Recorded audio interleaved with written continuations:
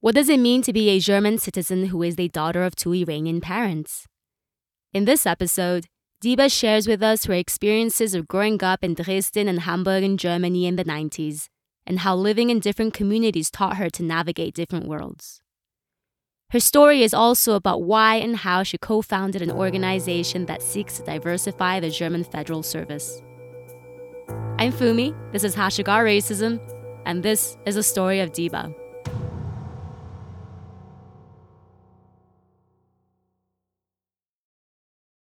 I was born in Iran and I moved to Germany with my family when I was 3 years old. So that was 1995. So kind of shortly after the German reunification. And we moved to the east of Germany. So we moved to Dresden. I don't know if you know that city. It's kind of a big city in Germany. And living there for the first 6 years in Germany, so until I was 9, we lived in Dresden. And I think it's safe to say that I was pretty much the only one looking the way that I did. So I was not blonde. I did not have blue eyes. I had dark hair, dark eyes, darker skin than the others. And living in East Germany, I mean, I think you've probably heard a lot about racism in East Germany, and I cannot really talk about how it is now because I haven't been there anymore after moving to Hamburg. But what I can say is that back then in the 90s, it was probably the worst place you could live in when you didn't look right. And it was a pretty difficult childhood, actually, because I just felt excluded all the time. Nobody wanted to, I mean, I was a kid, but nobody wanted to play with me. I was the only one all the time in my class who wasn't invited to birthday parties or to anything, basically.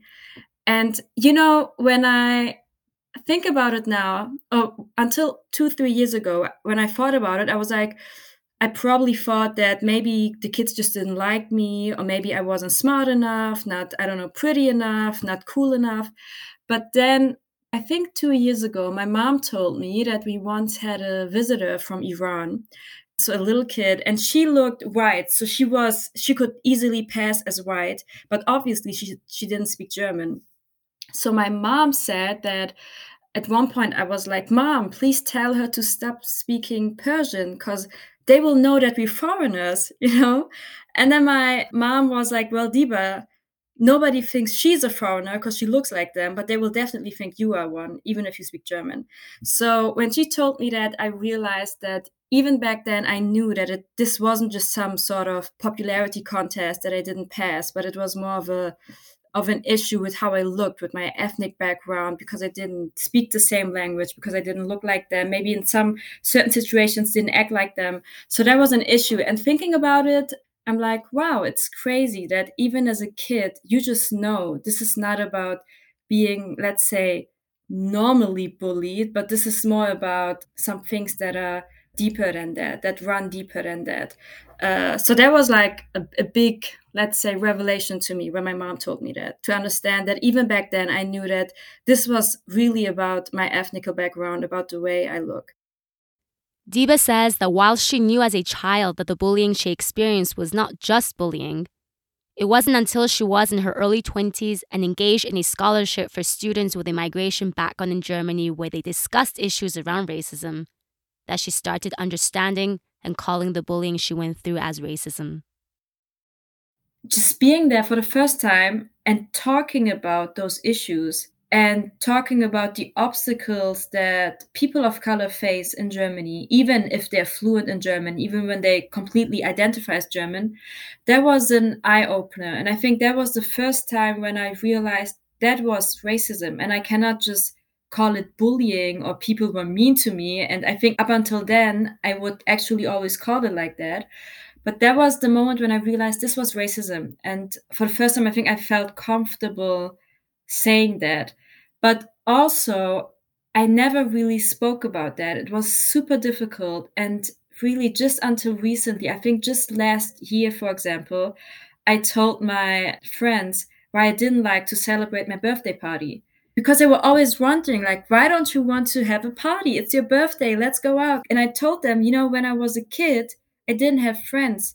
They hated me so much, nobody would show up to my birthday party. So ever since then, I have this fear inside of me that I invite people and they will not show up. So it took me 20 plus years to talk about it, even about those tiny incidents that happened. Or I also remember one time that it wasn't just verbal, but it actually became physical. I remember that they started punching me and stuff like that. So even that, it took me 20 plus years to talk about it, to even tell my sister, who's the closest person to me. So the one thing is realizing that it was racism, or for the first time calling it that. But then after that, taking a couple more years to actually talk about everything that had happened. And I think even until now, I still can't talk about all of it because it's kind of painful. And in a way, it's also just so weird because I'm like, Diva, you were just a kid. Like, get over it.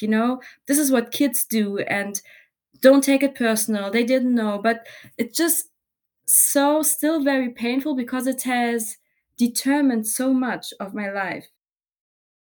After Dresden, Diba moved to Hamburg where she would encounter non-white Germans for the first time. She recalls how this experience would influence how she perceived her identity.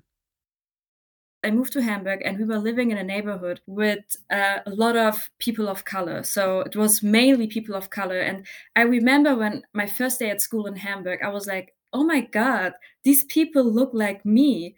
Like, where's this? Is this Germany? Is that even possible? And so, what that experience did to me was that I started to sort of reject anything that could be German. Like, I never said I'm German. I couldn't say it. I would always say I'm Iranian, I'm Iranian, something that in Dresden I would never do. I would always say, no, I'm German, I'm German, I'm German. But when I moved to Hamburg, being surrounded by people who were similar from their ethnic background to me, I just started to become the complete opposite from what I was in Dresden.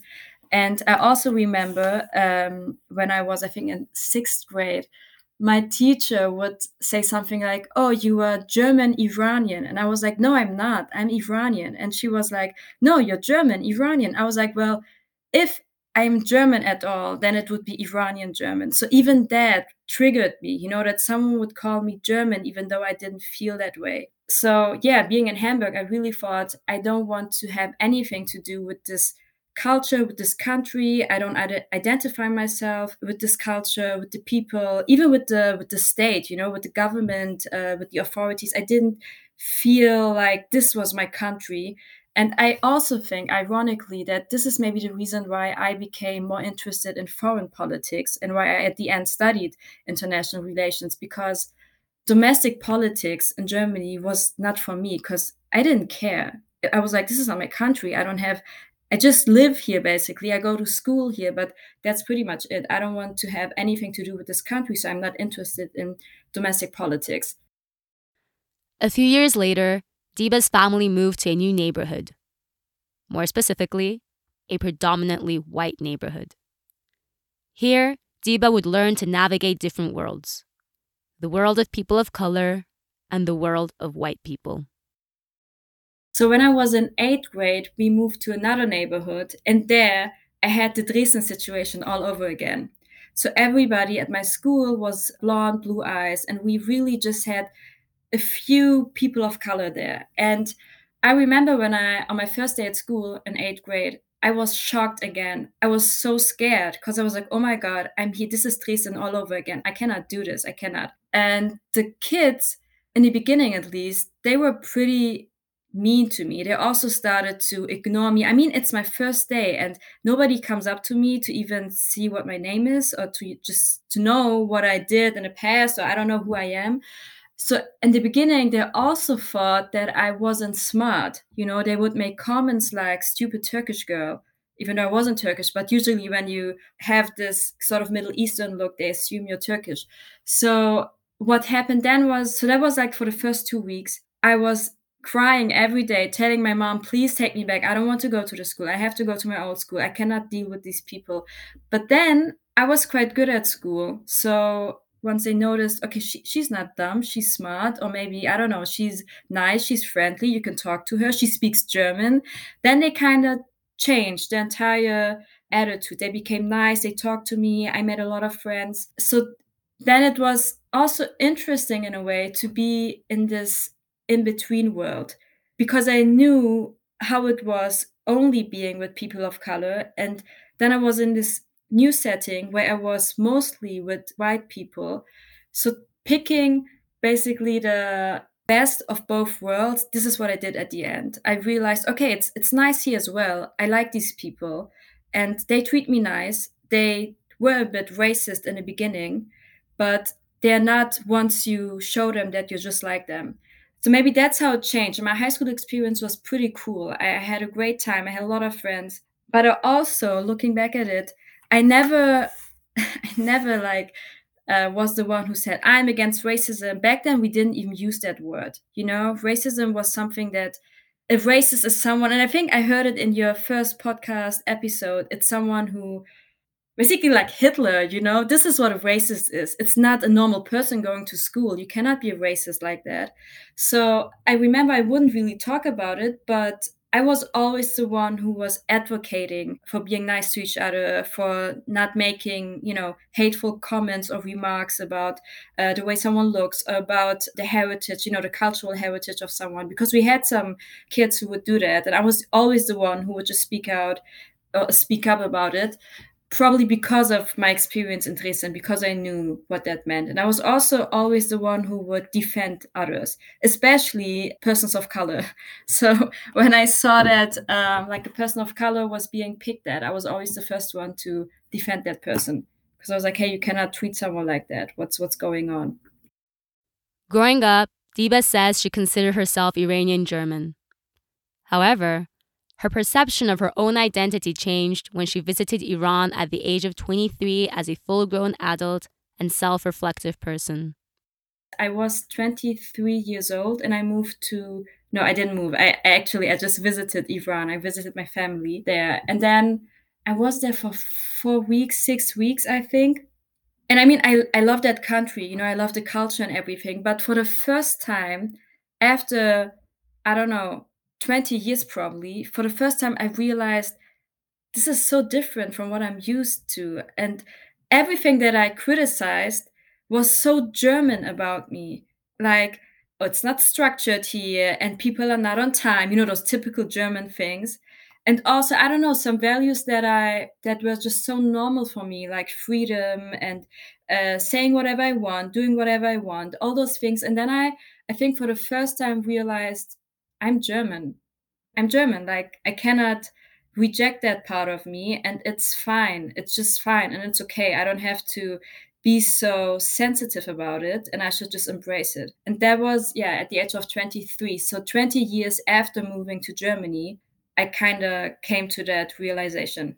And that was a game changer as well because being in a country that I've lived in my entire life and for the first time feeling like a valuable part of the society, for the first time feeling like this feeling of belonging, but for the first time also just being confident in a way in my skin and embracing this identity. That was a really good feeling and it changed a lot because it the way I talk about Germany has changed, the way I feel in this country has changed, the way also I that I'm interested in German society, in the politics, in domestic politics, you know, and how I also think that I, just like everybody else, has the right to be an active member of the society and to actively change certain things if I don't like them, you know. So this experience when I was 23 in Iran, this was a real game changer, and I think it was a very important experience that I had, and that changed my life a lot to the better, definitely to the better.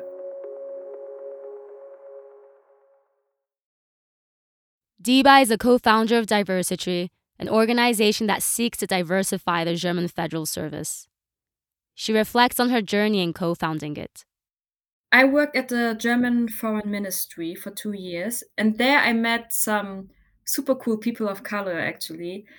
And we then founded a network called Diplomats of Color because we all had some situations where we felt like we were being discriminated against because of our ethnical background. And we didn't really know who to go to because there was no office, like no diversity office or anything to go to. And we also didn't have a space where we could just talk. So we kind of met, like I knew someone, he knew someone, she knew someone. Like this is basically how we all met. And then we talked about it and said, hey, you know what?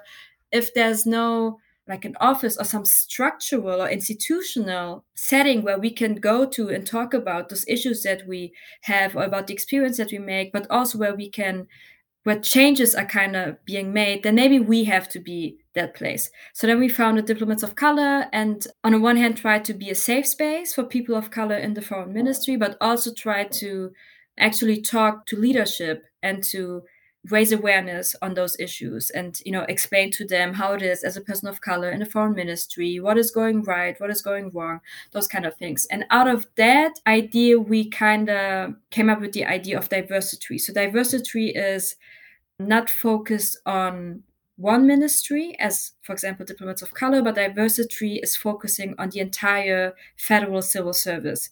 So what we have done at the foreign ministry, we're basically just stepping it up and now taking it to the next level and to the overarching level.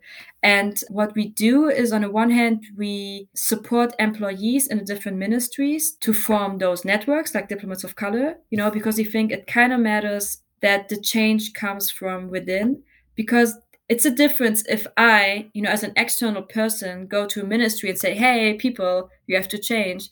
But it's a complete different thing if someone from the inside actually says, hey, you know what, this and this and this happened. And I'm not the only one, but actually we can see a pattern. I think it's time to change, to become more diverse. So that's the one thing. And we also try to connect those networks with each other so that they can share best practices with each other, share their experiences, and so that they can learn and kind of have this place where they can also talk safely to each other. And the next thing is this, entire awareness raising thing, because we realized we actually need to talk to people in the HR department, because those are the people who kind of have to change something. And we have to talk to them to, on the one hand, to see what are the structures. Do they have a diversity officer? Do they have an office for that? Or do they only have one single employee responsible for that? Or do they have an employee responsible for another topic who has to do this entire diversity topic on top? So last year we were really busy having talks or conversations with all of those people in the ministries.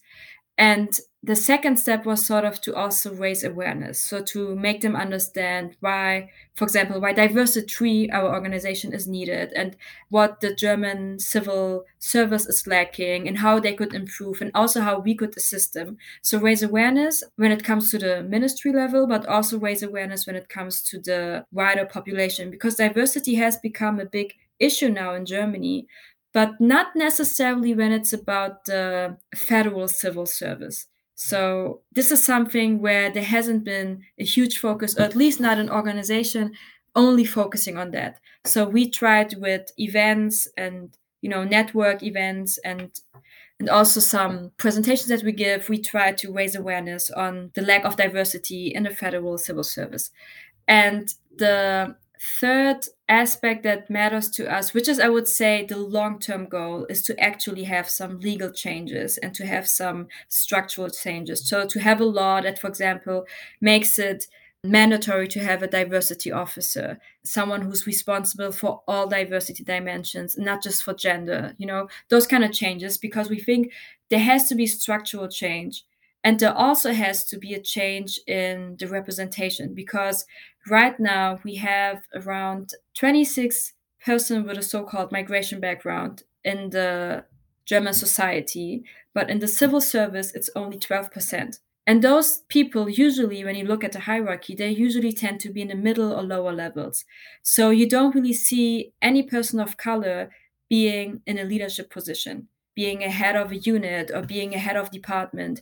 And this is something that, or discussions that we have also started to talk about that, like, do you think it's normal that you don't have a person of color who is the head of a unit? Even like just head of a unit, we don't really have that. We don't see those people. So representation matters, and this is something that we also try to, in the long term, change.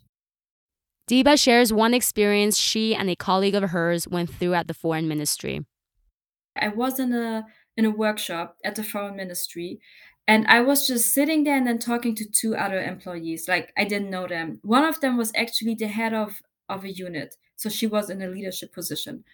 And then I think this one colleague just told me, Wow, I think it's great that we now have a bit more diversity in the Foreign Office. I think it's good that we become more diverse. And then I looked at him, I was like, yeah, I think so too, but I think it still takes a lot of time until the foreign ministry will represent the diverse German society that we have. That was all I said. And he was like, yeah, you're right. And then this woman was like, well, but I don't want the Sharia, like the Islamic law. I don't want that here. And I was so shocked. Like, we didn't talk about Islam. I never said anything about it. And why would you bring it up? And like, I was so I was shocked, really, I was. And then I just looked at her and I mean, I didn't know what to say. And I just looked at her and I was like, well, we don't even have that law in Germany, so I don't really know what you're talking about. And then I think she became aware of what she said and she didn't speak to me after that. And I mean, we had that workshop for an entire week and she stopped talking to me. She didn't look at me after that. And I felt so uncomfortable and I just went through the basically to the how do you call it? I just looked up all the units and departments that we had just to know who I could go to and address that issue because I thought, wow, this woman is in a leadership position. If she can just go around and say whatever she wants, that's not okay. You know, she made me feel uncomfortable. What she said was hurtful and it was racist, you know, because we didn't speak about religion. We didn't speak about my religion. I never told her that I was a Muslim. Why would she say something like that? And that's when I realized, okay, there is no one to go to, no one to talk to, and yeah, and the others kind of made the same experience. And there was actually one colleague, and that's pretty tough too, because when you in a foreign ministry, there are many international diplomats all the time, or many people from different countries, you know, who come there for a conference or for a meeting or whatever.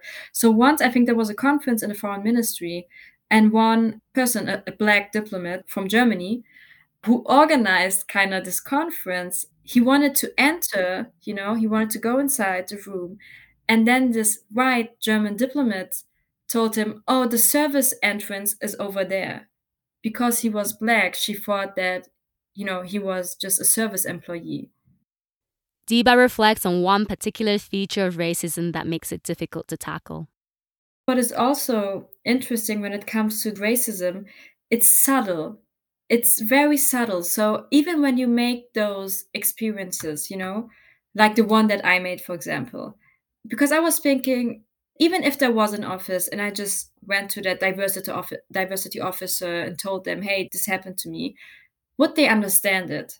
Would they get it? Or would they also say, oh, well, you know, she maybe really is concerned about the legal system in Germany. Like, it could have been the answer that that person would have given me because it's very subtle. And how can you explain, especially to a white person, that this is not just one tiny remark, but this is like a lifelong pattern that you have sort of noticed, you know? Because basically your entire life you had made so many experiences that are similar, that are so subtle that if it's just a one-time thing, yeah, maybe it's really not nothing, you know. But if it happens all the time, then it's a pattern, and you notice because you just know it. But how can you explain it to someone who is maybe not being discriminated against, or who doesn't know this entire history that you had, for example, in Germany? So this is also what is interesting, and I think this is also a reason why many people just don't speak up because they're like, well, they just ask me where I'm from, or they just said this, whatever. It's, you know, what should I say? Who will understand it? Because it's so subtle. It's not this in your face remark. It's usually not. Diba shares another example of subtle racist remarks she gets as a non-white looking German. One thing that I hear a lot is that, oh, you're from Iran, so you're probably cold all the time because, you know, the weather in Germany is cold. So they just because I was born there, they think that I cannot like stand the cold. It's just so weird. Or when it becomes warm, you know, the weather is hot, they're like, oh, well, you're probably used to it because you're from Iran. And it just because I was born somewhere doesn't mean that I feel comfortable with the heat, you know? This is subtle. Again, this is really subtle, but it just like, even, like, just to think about it, it's, like, so weird to say that or to assume something like that. So this is one situation. Then just, like, I think that was, like, 2 years ago, and I remember it because it was so weird for me as well because it hadn't happened in a long time. So when it happened again, I was just a bit shocked and I didn't know what to say. But I was in a cafe here in Hamburg, actually. And it was in a neighborhood, with, let's say, where a lot of more affluent people live, white people. And I was in a cafe, and obviously only one looking like I do. And then when I was going out, this guy comes to me, an older man, and he was just talking to me about something, I don't know what. And then he was like, "Oh, so where are you from?" I was like, "Well, from Germany." And he was like, "No, no, where are you really from?" I'm like, "I'm from Hamburg." And he's like, "Oh, really? But where are your parents from?" And then I'm like, "Okay, well, I cannot lie about that." And I was like, "Well, they're from Iran." And so, okay, you know what? I once had an Iranian colleague, and she was so nice. Those Iranians, they're different. They're different than the Turkish people. And they say it to be nice, but what is it? Like, A, not every Iranian person is the same. Two, why should Turkish people be any less than Iranians? And three, why are you constantly asking me about where I'm from? If I once say I'm from here, then I say the second time, then maybe you should, get a hint and just stop it. So those kind of things, that was like one thing that really, I don't know, it really made me uncomfortable. And because at that point I was already having a lot of those discussions around racism, I was just super aware of what was going on. And I think if it, for example, had happened 6, 7 years ago, I would have just answered normally and not say anything, or maybe even be proud that someone thinks that Iranians are better. But since I was so aware of those issues, it just sensed everything that he said. I just could feel everything that he said. That is like, yeah, maybe also just to show how much awareness matters in a way. Against the background of her experiences, Diba has the following to say about what she thinks it takes to be anti-racist. It's not enough to just post something on social media. You actually have to do the work. You have to read the literature. You have to talk to people who are victims of racism or any kind of discrimination. You have to just have those conversations. You also have to reflect on yourself a lot because you cannot just say, "Well, I'm a nice person. I would never do anything like that," without actually reflecting on everything maybe in the past that you did that could have been insensitive or racist. So all that I think is necessary to be an anti-racist. And maybe even that is not enough. I cannot say I don't have, like, I would say, the answer to it, but I think showing up, doing the work, reading the literature, having those conversations, questioning yourself and everything that you do and how you interact with people, all that is necessary to at least become closer to becoming an anti-racist person. I don't know if we will ever achieve that in a way. I don't know if that is possible because I think it's such a long process, and I don't think I personally will ever live in a society where I will experience that. But I think that if we don't become aware of those issues, if we don't talk about it, if we don't also become aware of the entire system, because it's a system, if we don't become aware of all of that and how it all kind of plays into our lives, then we cannot change anything. So that's important. Just show up, talk to people, read the literature, do your homework in a way, and don't just, read some things on social media. That's not enough. Just actually sit down, do the work.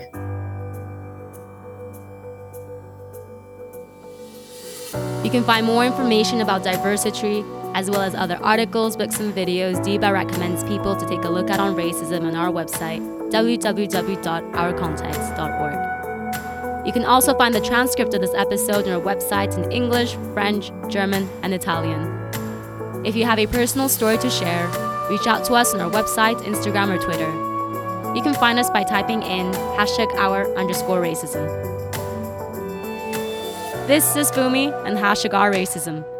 See you next month on July 6th.